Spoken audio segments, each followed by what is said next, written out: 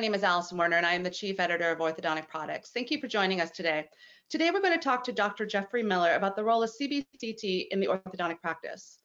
One of the arguments against direct-to-consumer aligner companies is centered on how they are putting patients at risk for complications of poor treatment because they are performing aligner treatment without proper imaging. But the reality is orthodontists may also be putting their patients at risk for long-term complications for similar reasons. The fact is today's imaging technology can give orthodontists a more complete picture of the patient's alveolar bone anatomy. And with this information, they may improve the long-term consequences of orthodontic treatment. As I said, we are talking to Dr. Jeffrey Miller today, an orthodontist in private practice in Baltimore, Maryland, who frequently lectures on cone beam computed tomography, or CBCT, technology in orthodontics. We wanted to talk to him about what CBCT imaging brings to orthodontic treatment planning and treatment outcomes. Dr. Miller, thank you for joining me today. Thank you so much for having me. Great. Well, let's get started. How does CBCT imaging improve orthodontic treatment as well as change the way orthodontic treatment results are evaluated? So there's many uses for cone beam CT, but Mhm. for orthodontists specifically, it has to do with a shift from using cephalometric analysis, where we're taking a two-dimensional X-ray and trying to measure relationships between the teeth and the bone that support it, to with cone beam CT, orthodontists for the first time are actually able to visualize the position of the root within the alveolar housing for individual tooth.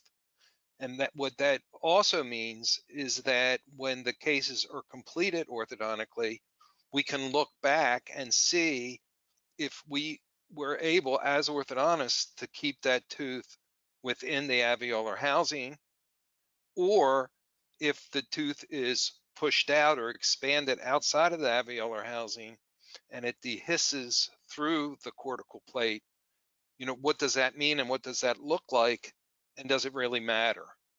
I think the argument that if you use, certain magical appliances orthodontically, that you can expand and there are no consequences because the bone modifies as the tooth or the root is expanded, I think that's pretty much been put to bed, that does not happen. There's many studies, they all point in exactly the same direction. I am aware that there's still orthodontists making those claims. I would just say, in my humble opinion, that they should be looking at the literature and not at the information that's provided by the manufacturer of those orthodontic systems. Okay. Well, a greater percentage of orthodontic practices are using 2D cephalometric imaging than CBCT. And there are those orthodontists who think this cephalometric analysis gives them all that they need for treatment planning and tracking outcomes. But what are they missing? So when you look at a two-dimensional ceph, and they're usually using a combination of a cephalometric X-ray and a Panorex to kind of look at, they're looking at those two images to kind of treatment plan or help them treatment plan an orthodontic case. But what they're missing is they're missing that they can't visualize properly what the alveolar anatomy is for individual tooth. So the alveolar anatomy, or the alveolar housing that supports that tooth, not only varies between different individuals, it actually varies in different segments of the same individual's arch. And there's no way to uh, look at that and evaluate it with a ceph and pan. It's just too limited. So why so few orthodontists use a cone beam currently? I think it's actually kind of sad, because here we have a tool that allows us, I believe, a much more detailed uh, way of treating these patients and evaluating their finished results. But there's a tendency to want to hold on to what you're comfortable with. And also, when you look at cone beam, it's also a matter of knowing how to use it. A lot of orthodontists that actually have cone beam, they're using it for other things. They're maybe looking at the temporomandibular joint, and that's why they have the cone beam machine, or they're looking at airway, which I'm not sure is really a valid use for cone beam. But what they tend to do is take the cone beam and reconstruct the pan and ceph from the cone beam. And they're still, even though they're taking cone beam, they're still using the same cephalometric analysis, where the real difference is that when you start looking at individual teeth and the alveolar housing, it really does change everything for you orthodontically, not only in the way you treatment plan the cases, but the way you evaluate your finished results. For example, if you have a case where you're not sure, say you think it's a borderline extraction case, and you are just trying to decide, is the best thing for this patient to extract 4 teeth, to expand, to do interproximal reduction, you can finish that case in any of those 3 treatment strategies, and clinically the case is going to look good. The clinical crowns of those teeth are going to be aligned, and you may think you did a really good job. But when you look at it from a perspective of a cone beam CT versus a pan and ceph post treatment, you may realize that, oh, I expanded this case, but these cuspid roots are halfway out of the alveolar housing. And that information will help you for the next case you treat. So the next case you see, you'll say, well, wait a second, let me rethink this. Maybe there's a better way to do it. Maybe I should do a little more IPR. And this is not an argument about extraction versus non-extraction. It's an argument is to what is the best way to keep the teeth within the alveolar housing when you do orthodontic treatment. And I believe it's a gold standard, because I don't think anybody's going to disagree that a healthier tooth is one that is the root is completely surrounded by bone. And once you minimize or compromise that bone support, that tooth is not as healthy as it was when it was surrounded by bone. Now we can at least visualize it. And by the way, orthodontists are some of the smartest people on the planet, and they come up with these rationalizations as to why cone beam's not necessary. And they come in different forms, but basically it's, the cone beam there might be 0.6 millimeters bone missing that is not, that shows as missing on the cone beam, but it actually might be there. And they'll also say, well, dehiscence and fenestrations are present in most of the population, and cone beam CT studies show that there's a lot of false positives, when, in other words, on the cone beam it looks like a dehiscence, and there is actually bone there. But those things are, if you really think about them, and they're really pretty meaningless for orthodontists, because the dehiscence studies are all done on naturally occurring dehiscence that are very minor.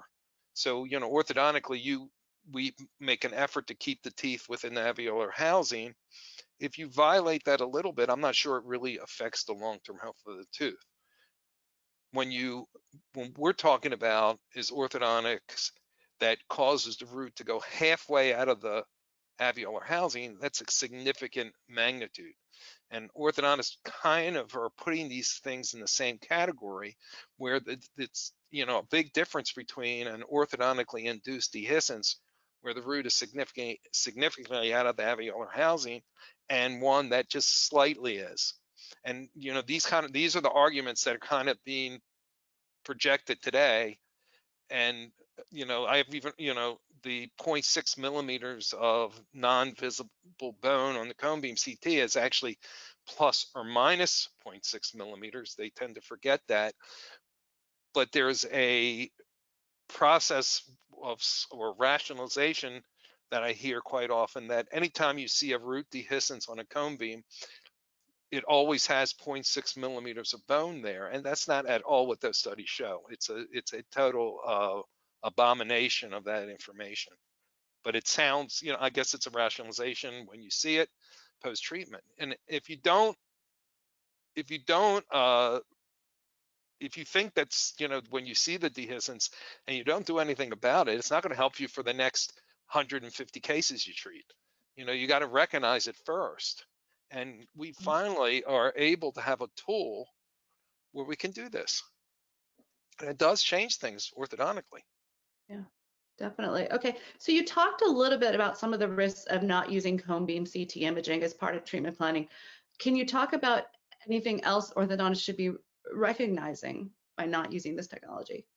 Well, the big one is they they won't be able to recognize there's there's two things. One is the treatment diagnosis that goes on that determines the treatment strategy that's appropriate for that individual patient. And then also, the finished result, how do you evaluate a finished result? There's lots of finished results orthodontically that clinically look fantastic because you're only evaluating those cases based on the clinical crowns. It's almost like with Invisalign, the virtual setups all look perfect. The tissue always looks perfect, but the tissue has no basis in reality. The tissue is painted on those virtual setups by a technician. So when you can expand and the tissue still looks fine, well, it's the same thing that happens clinically. The tissue response to the dehiscence and fenestration is a lagger. It doesn't happen immediately usually. It's a function also of the gingival phenotype and or hygiene, things like and health of the patient. But in general, it won't appear right away. I mean, there's plenty of cases out there where there's no question the root was mostly pushed out of the bone, and the tissue is almost like a stretch rubber band around the anatomy of that root, but the tissue response, which is a loss of tissue, which is gingival recession or gingival dehiscence, hasn't occurred yet. So it's also a long-term perspective, and these things still need to be studied because I think we pretty much in the literature, I believe the literature pretty much is clear that if you orthodontically move the tooth through the alveolar housing, you're going to create root dehiscence or fenestration. But what's not exactly clear is how does that affect the tissue? So someone with a thicker gingival phenotype may be able to get away with like more root dehiscence than someone with a thinner gingival phenotype. And these are things that it seems you can draw conclusions, but I don't believe they've been really properly studied. Okay. Um, One of the things, we talked earlier, and one of the things you mentioned was that by not using cone beam CT to kind of monitor and to also check those finishes, down the road, orthodontists could be putting themselves at risk if another dental provider examines them and sees undesirable consequences of the orthodontic treatment. Can you Yeah, talk a little bit about that? yeah. So, you know, orthodontists, we don't practice in a vacuum. Our patients are usually shared patients with other dental providers. So when we treat a case, you know, a we take a post-treatment ceph or pan to look at that, our finish. The general dentist is generally not going to take a pan and ceph just to look at the result of the orthodontic treatment. But as cone beam CTs become less expensive, the delta or the difference in price between a digital pan and a cone beam CT is smaller.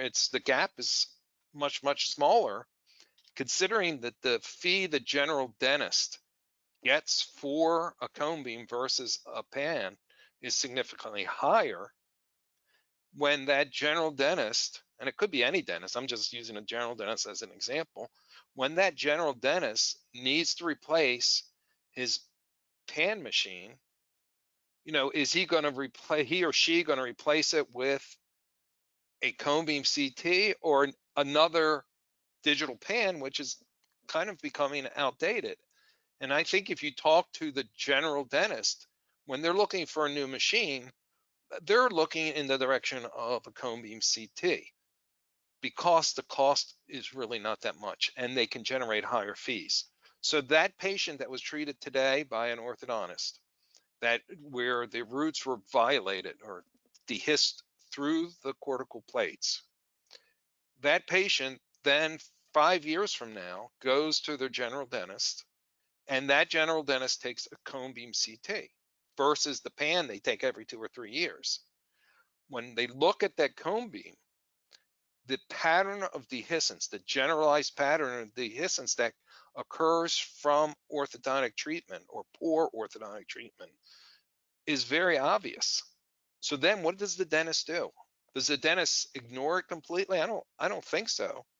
I mean, the general dentists are more than happy to criticize the orthodontist as it is today. I mean, for stuff we had we're not even guilty of. Here's something we are guilty of.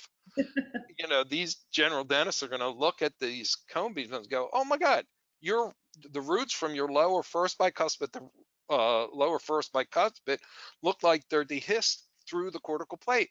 Let me send this over to an oral maxillofacial radiologist to read. The report's going to come back, and the radiologist is going to say, 2/3 of the bone is missing on the buccal surface." Even in the absence of tissue dehiscence, what's that dentist's obligation to that patient? They're going to Mm, make, my guess is they're going to make a referral to a periodontist. So mm, if you think about it, you know, 5 years from now, they go, the cases you treat today,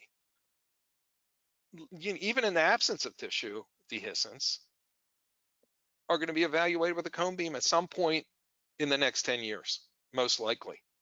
right. If there is tissue dehiscence, the the general dentists are going to take a cone beam and say, well, your root's sticking out. That wasn't there before. Mhm. So, the idea that they were brushing too hard and, and they did it to themselves, you know, orthodontists, I mean, I believe we contribute to it. And I think there is documentation that shows clearly that orthodontics is related to an increased incidence of gingival recession. Now, Mhm. the same argument happens with that as well in the orthodontic community. There's studies that show as you get older, gingival tissue recedes. But when you talk about gingival recession related to orthodontic root, dehiscence, you're talking about gingival recession of at a much higher level. It's a higher magnitude, and it happens sooner on a younger population. So we tend to put all these things in one category, and I believe it's just a rationalization, but it's they don't fit in all one category. It's just like saying, I smoked a cigarette once when I was 14, and I am at the same health risk as someone that smokes 4 packs a day for 40 years. There's a difference in the magnitude of these problems that are associated with these types of treatment. So one of the arguments, and you talked a little bit about this, but one of the arguments against cone beam CT use is the risk of false positives associated with dehiscence and fenestrations. Are the false positives really as common as some believe, and how does this impact the use of cone beam CT for orthodontic patients?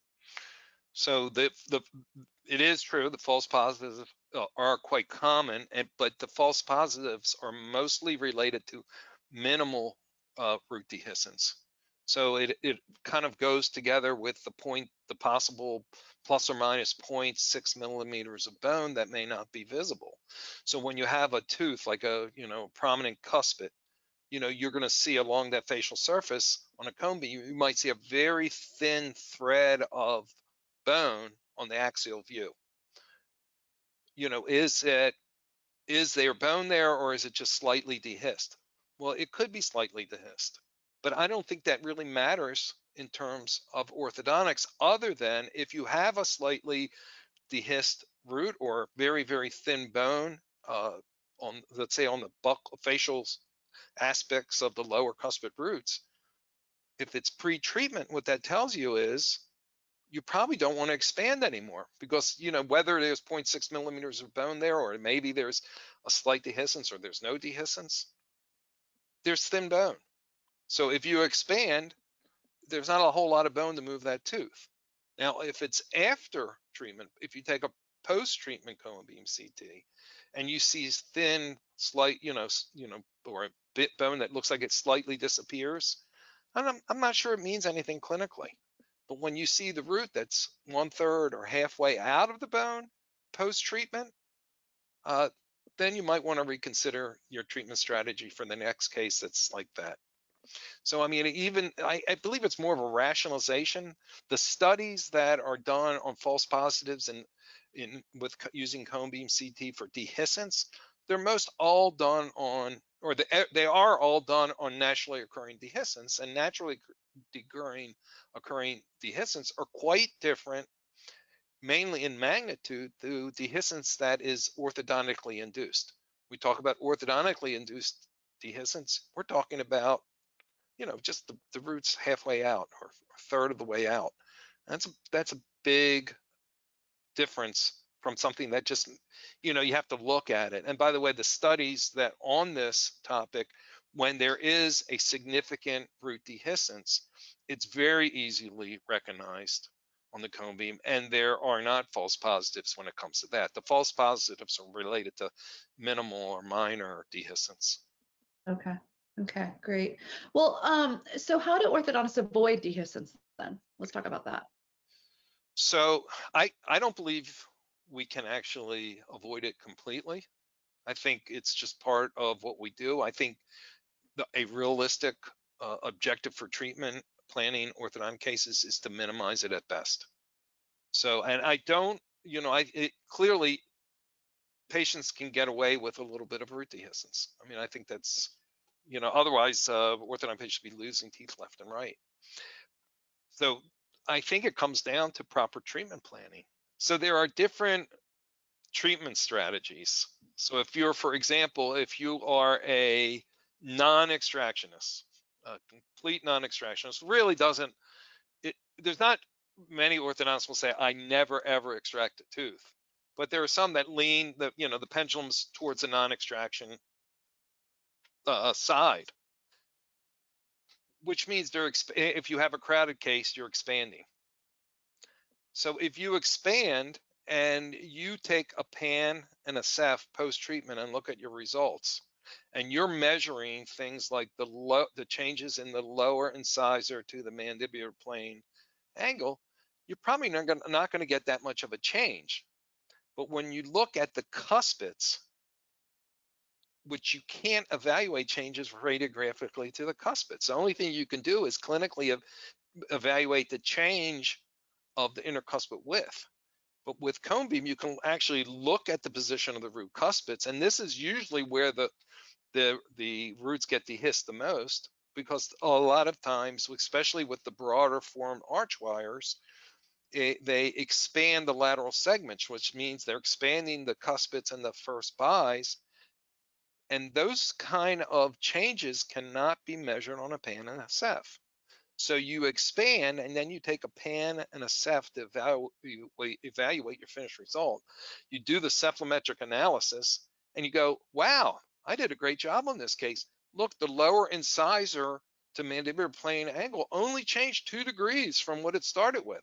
So, but that's not where the decrowding really came. The decrowding was associated with the changes in intercuspid width. And by the way, there is probably no greater body of refereed scientific literature in orthodontics than changes in the lower intercuspid width. And basically, that literature points in one direction, and that is the more you change it, the less stable long-term that case is. So what's happened in orthodontics, in my opinion, is that we as orthodontists, as a group, we went through a large discussion about long-term stability of treatment, and we've gotten away from that discussion completely, mainly I think because bonded fixed retainers allowed for us to kind of like break all the rules of orthodontics and get away with it, at least in the short term. So we've gotten away from this discussion about what's going to be long-term, most stable long-term, to this idea that, well, I like my bicuspids a little more upright because I think it's more cosmetic. And to me, it's just a bunch of rationalizations for really poor orthodontic treatment. It's almost as if these orthodontists, they're only concerned with the clinical crown. So you started this interview with about, the direct to consumer products that don't take x-rays and there's no doctor to supervise it. And then Mhm. you kind of led into that, you implied that they're orthodontists doing the same thing. And I think that is really a problem, because as orthodontists, we really need to clean our own house. I mean, I go through some of these Facebook groups and I look at the cases that are posted on there. And these are cases that I look at and I just can't believe it. They're to me, they're gross negligence. I mean, and that's putting it nicely. And these people are posting these cases and they're proud of it. And then other orthodontists chime in and they go, "Oh, great job," but they're great cases if you're evaluating results based on the clinical crown alignment. They've reduced orthodontics to the mechanical alignment of the clinical crowns. It's clear from those cases that these orthodontists that are posting them, they they're not even mindful what's going on below the gingiva or below the CEJ. Mhm. Because if they were, and it's surprising to me, a lot of these orthodontists actually have cone beam. I was like, what are they even doing with it? I mean, if they would look at it properly and do a proper evaluation on that cone beam, they probably need to change their underwear, because it would not be pretty. And I've seen so many cases that I mean, it's not like it's an outlier. I see them all the time. People come in here and I'm like, let me take a cone beam. And I'm like, oh my gosh, what do you do now? And it's also, there's a perception in orthodontics, I'll just mention this, that, if I'm going to try to line everything thing up, I'm going to expand, I'm going to see what it looks like, and then I'll decide later whether I need to extract teeth or not. It's really not good treatment planning, because what happens, especially in the lower anterior region, when you do that, the alveolar housing that you had adaptively resorbs to comport with the position of the artificially expanded teeth. And then when you say, well, this is not working out, let me pull teeth and move the teeth back into the alveolar housing. The alveolar housing that was there when they started treatment is smaller than what it is after you try this kind of treatment strategy. So, like I said before, it's not about whether you extract or expand. It's about trying the best strategy for the patient that keeps the root of the tooth centered within the alveolar housing as best as possible. Now, some orthodontists will go a step further and they'll add bone pre-treatment so that they kind of expand the alveolar housing. But I think for the majority of cases, a good treatment strategy orthodontically can still keep the tooth reasonably within the alveolar housing. I think one thing cone beam tells you is probably what not to do. It may not tell you Mhm. exactly what to do, but they'll tell you, this is not a good plan for this patient, Right. especially when you look at different types of alveolar housings. And I can show you a slide of, Mhm. of the, when you look at cone beam, one of the things you really become mindful of is that the alveolar housings are different sizes and shapes. So, I mean, what are you supposed to do as an orthodontist? Are you supposed to just ignore that information? I mean, that Mhm. doesn't even make sense, but that's what's happening, because supplementric analysis assumes that all the alveolar housings are approximately the same size and shape. There's really not a measurement on supplementrics for the most part that Mhm. looks at the anatomy of the alveolar housing. And with cone beam, you see it. So you can look at it and you go, whoa, this dolichocephalic patient has like a golf tee looking alveolar housing. Do I want to expand this case? I mean, there's a case I have it in my slide deck here that, slide deck's old term and it's PowerPoint, but it's, it's a dolichocephalic patient that was, I mean, expanded beyond belief. The tissue's all blanched. There's no question that those roots are out of the bone without even looking at cone beam. And they posted up one of the Facebook groups, and it was just, nobody said anything bad, which is commendable, but people, a lot of people were complimenting the case. Oh, what great job. But then you saw some comments like, kind of like they don't want to openly criticize, but they'll say something like, well, what about the tissue recession that wasn't there that's associated with these several teeth? What about the tissue blanching? So, these orthodontists, not that they should be jumping on this case and saying how terrible it is, but I think, to learn something, you have to recognize it. And, to show a Ceph is going to show you a successful case. To show a cone beam would show you a case that's actually a disaster. Okay. How are you using CBCT in your practice? How does it fit into your clinical workflow and your treatment planning? Okay, so it's a good question because it does change things. So Hmm. so our diagnostic records, we don't take Cephs anymore.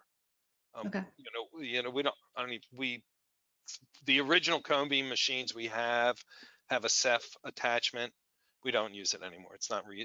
There's no reason to buy that Ceph attachment because you can reconstruct a cephalometric X-ray from the cone beam 3D reconstruction very quickly, just like you can reconstruct the Panorex.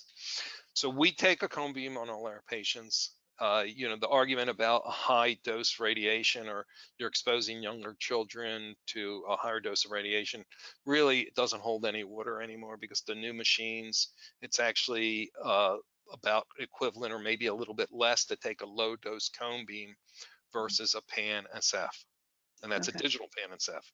I mean, Mhm. I can't imagine someone still practicing with a plain film, but the radiation levels of those are higher. Right. So that argument about increased radiation doesn't really hold water anymore. The the Even the low dose cone beams, I mean, they probably wouldn't be good for an endodontist, but they're absolutely fine for orthodontist, in my opinion, because we're looking at individual teeth and the anatomy of the alveolar hyalocene that's associated with that tooth. And from that, we develop a treatment strategy that, best keeps those roots within the alveolar housing. And like I said before, and I like to repeat this, to think that you're never going to dehiss at all is not realistic as an orthodontist. It's just try to keep it to a minimum. I Okay. mean, sometimes you have a rotated lower incisor and the buccal lingual width is actually long, lower incisor, it's generally wider than the mesial distal width. So if a tooth is rotated 90 degrees and then you turn it to correct it, lower it, there's a good chance that there won't be enough alveolar housing to hold that root. So if that patient doesn't want to get a bone graft pre-orthodontic treatment, they take their chances, and you hope their tissue quality is good enough that at least you don't see the tissue dehiscence while they're in treatment. And then later you can blame it on a toothbrushing trauma or something. But so what we do is, so we take cone beam on every patient, and we try to come up with a treatment strategy that keeps those teeth within the alveolar housing as best as possible. So if let's say it's an example, it's a patient with 12 millimeters of crowding. Well, I don't think with 12 millimeters of crowding in the lower arch, there's any reasonable orthodontist that thinks that they can expand that arch and not run those roots through the alveolar housing. Well, let me take that back. If you're an orthodontist and you believe that you're using some kind of magical system that modifies bone as you expand, show me the data that supports that, because it doesn't exist, okay, other than from the manufacturers. So if you expand on, that's probably not a good strategy, because it's, when you look at the post-treatment results cone beam wise, you're going to be upset, and it's not a good thing for the patient. So in those cases, we would sometimes, even an extraction doesn't give you enough space. You have to extract and then you have to shave a little bit, but that would be one category. And let's say a patient comes in with generalized spacing where you have to close the space. Well, depending on their alveolar housing, you might not be able to close all the space.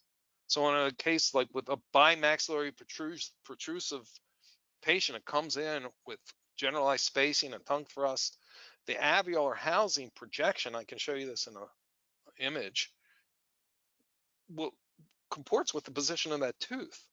So, on those kind of cases, uprighting the lower incisors will probably do quite a bit of damage long term. Plus, it's unstable, so it might be better, that to maybe kind of like not close all the space or leave space for a fifth incisor if the overjet can tolerate it. Things like that change what we do as orthodontists, and it really makes you rethink everything. So, actually, I joke around with my colleagues, like, I've been busy so busy going around speaking. And I'm like, why would anybody want to hear what I have to say? I'm telling everybody everything they're doing is wrong. But apparently there are people that, and it's like there's a group, I'm sure they listen to what I say and they think about it and then they come back with some kind of rationalizations of, you know, to discount the information so they can continue doing what they were doing. And other people, they clearly get it. I get a lot of love, I mean, I actually, it's very rewarding to me. I get emails all the time, and especially from more experienced orthodontists. They go, I thought about this for years, and I think what it is, I remember when I was a resident, getting off on a tangent here, but when I was a resident, our chairman, Dr. Kunat of blessed memory, used to say, pendulum never swings to the middle. It kind of goes from extraction to a non-extraction, and it doesn't stop in the middle. In the middle. So I think, we as orthodontists, we always, kind of are kind of trying to figure out the best treatment for our patients. And unfortunately, when you're an orthodontist, after about 10 minutes of practice, you realize that parents don't want to hear extractions. Nobody likes to lose body parts. So Right. if I've heard orthodontists tell me, and I've heard it more than a few times, well, the mom didn't want extractions on a kid. And even though there's 10 millimeters of lower crowding, I'm just doing what the mom said. Like, you're the doctor. Let that patient go somewhere else. Right. It's not your, that is not a good thing long term. You can't tell people what they want to hear and expect that to end well. You do what you know is right. You were trained properly. You went through all that school, and to just come up with to me that's like a lame excuse. The mom didn't want extraction, so therefore I blew all the roots out of the cortical plate because the mom Mhm. told me so. Was the mom's Right. unless the mom's an orthodontist, then they wouldn't come anyway. So the other thing cone beam does, and I think this is a tremendous value for us as orthodontists, is if we get the patient, let's say in the late mixed dentition or middle mixed dentition, we can take a cone beam and look for potential issues in a 3D format.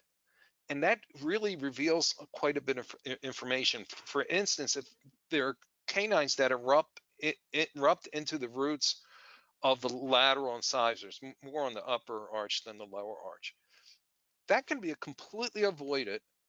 And what happens is the cuspid erupts into the root of, like, say, the lateral incisor and just wipes the root out. That can be completely avoided if it's caught early.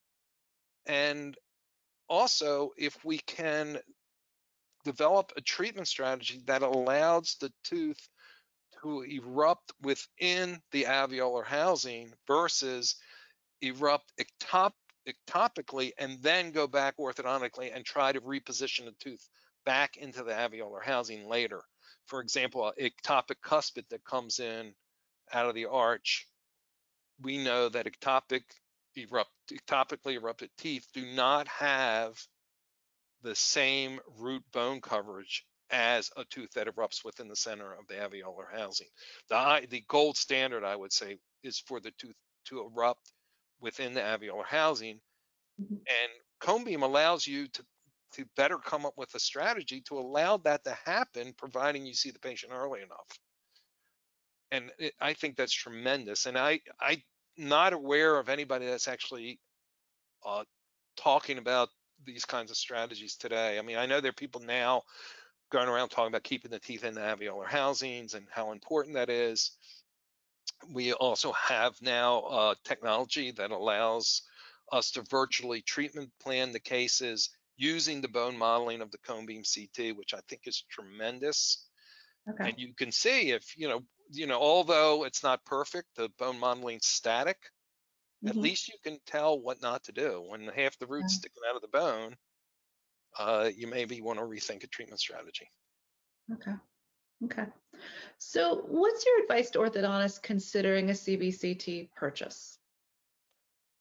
Okay, so first of all, the best advice I can give you is don't buy the cephalometric attachment. You don't need it. Mm. Once you start realize, first of all, you can recreate the ceph and you can get a perfect ceph because you're going to line up the left and right side and superimpose them exactly. Okay. You don't need the cephalometric attachment. That's the first advice. The second advice I would give them is when you look at these machines, all these machines have gotten better. So they're all, it's kind of like as they progress, the technology gets better, the image quality is better. It's like almost like analog TV versus a high definition TV. Okay. When you look and you're comparing the different machines, don't get caught up in the software that reproduces a ceph and a pan, because you're probably, as you mature into the cone beam CT world, those become less and less and less and less relevant. You also need to find out the cost per year for the service agreement, the licensing agreement.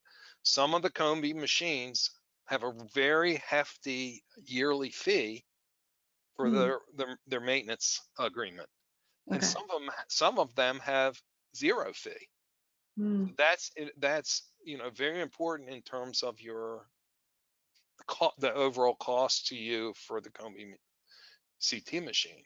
And I would say that any orthodontist that's starting out today or building a new practice, I think would be foolish to purchase a digital pan and ceph when the difference in cost is really not significant at this point.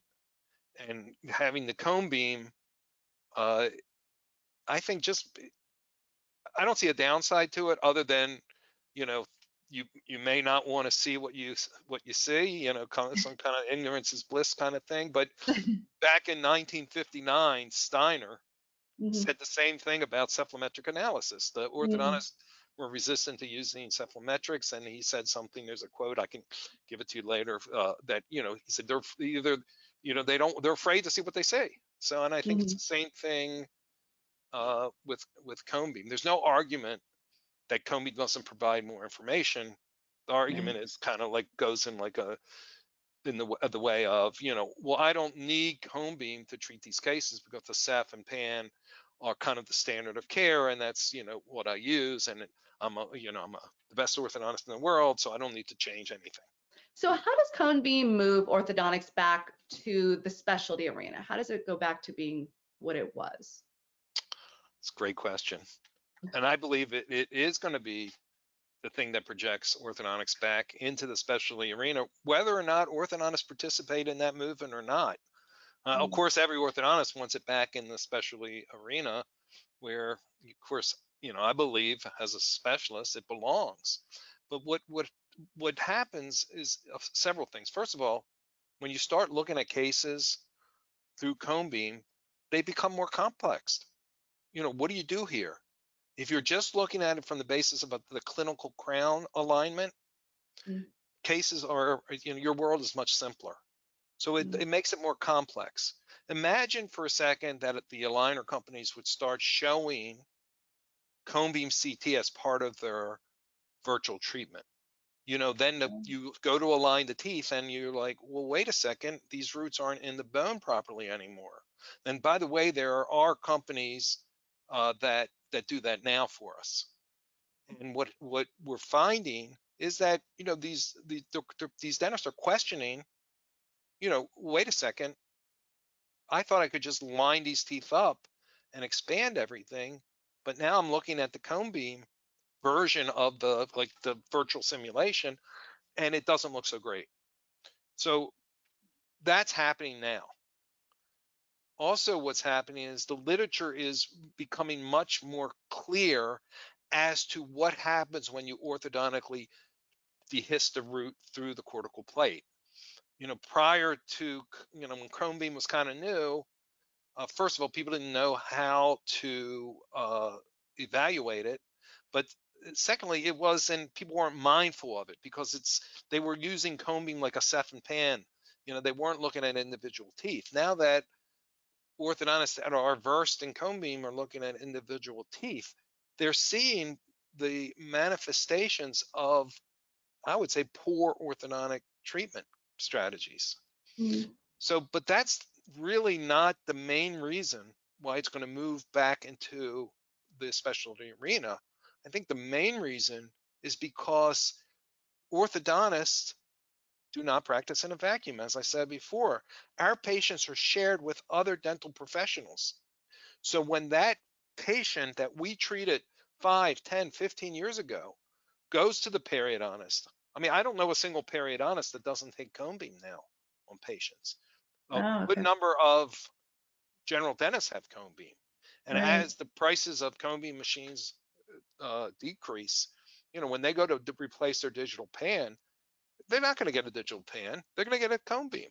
Right. So they're going to take cone beams on their patients. They're going to recognize orthodontic dehiscence pattern. I mean, it's distinct. You've seen one, you've seen them all. It's a generalized dehiscence pattern of a much higher magnitude.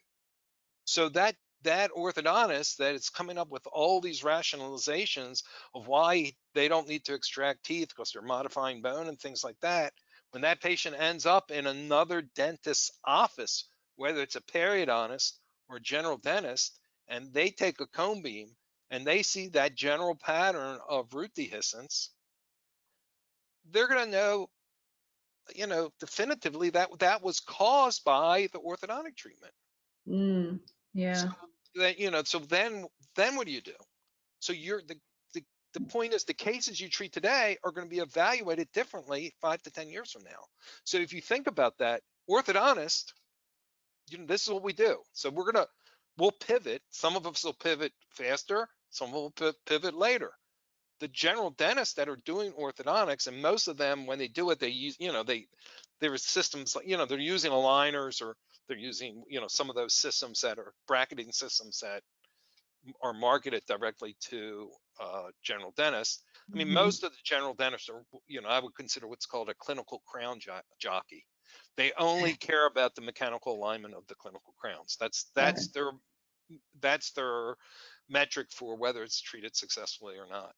Those general dentists are going to take a cone beam on their patient at some point, and they're going to end up in another general dentist's office, and that person's going to take a cone beam, or they're going to send them to periodontist, that they're going to take a cone beam, and they're going to say, "Oh my gosh, look what I did."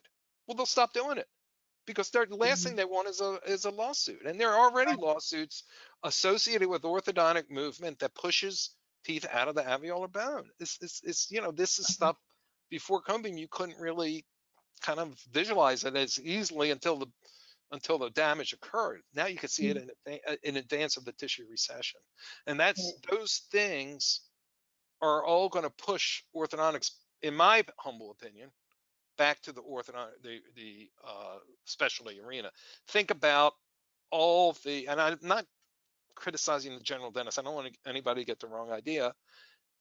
They know what they're taught by the manufacturer of the aligners.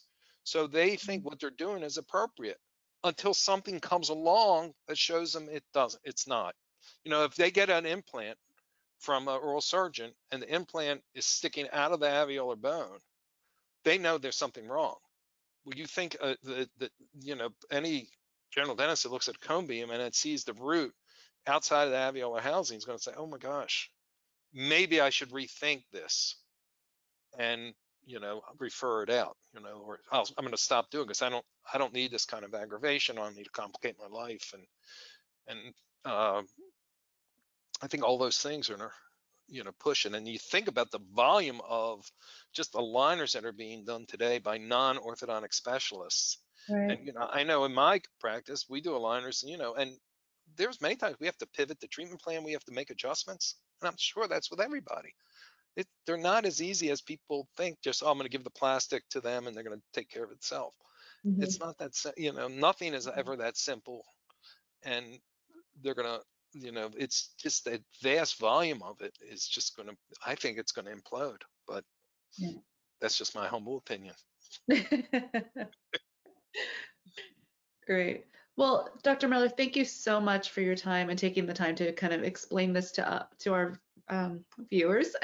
In the meantime, to catch up with past episodes or check out the latest orthodontic industry news, visit our website, orthodonticproductsonline.com. Thank you. Thank you so much.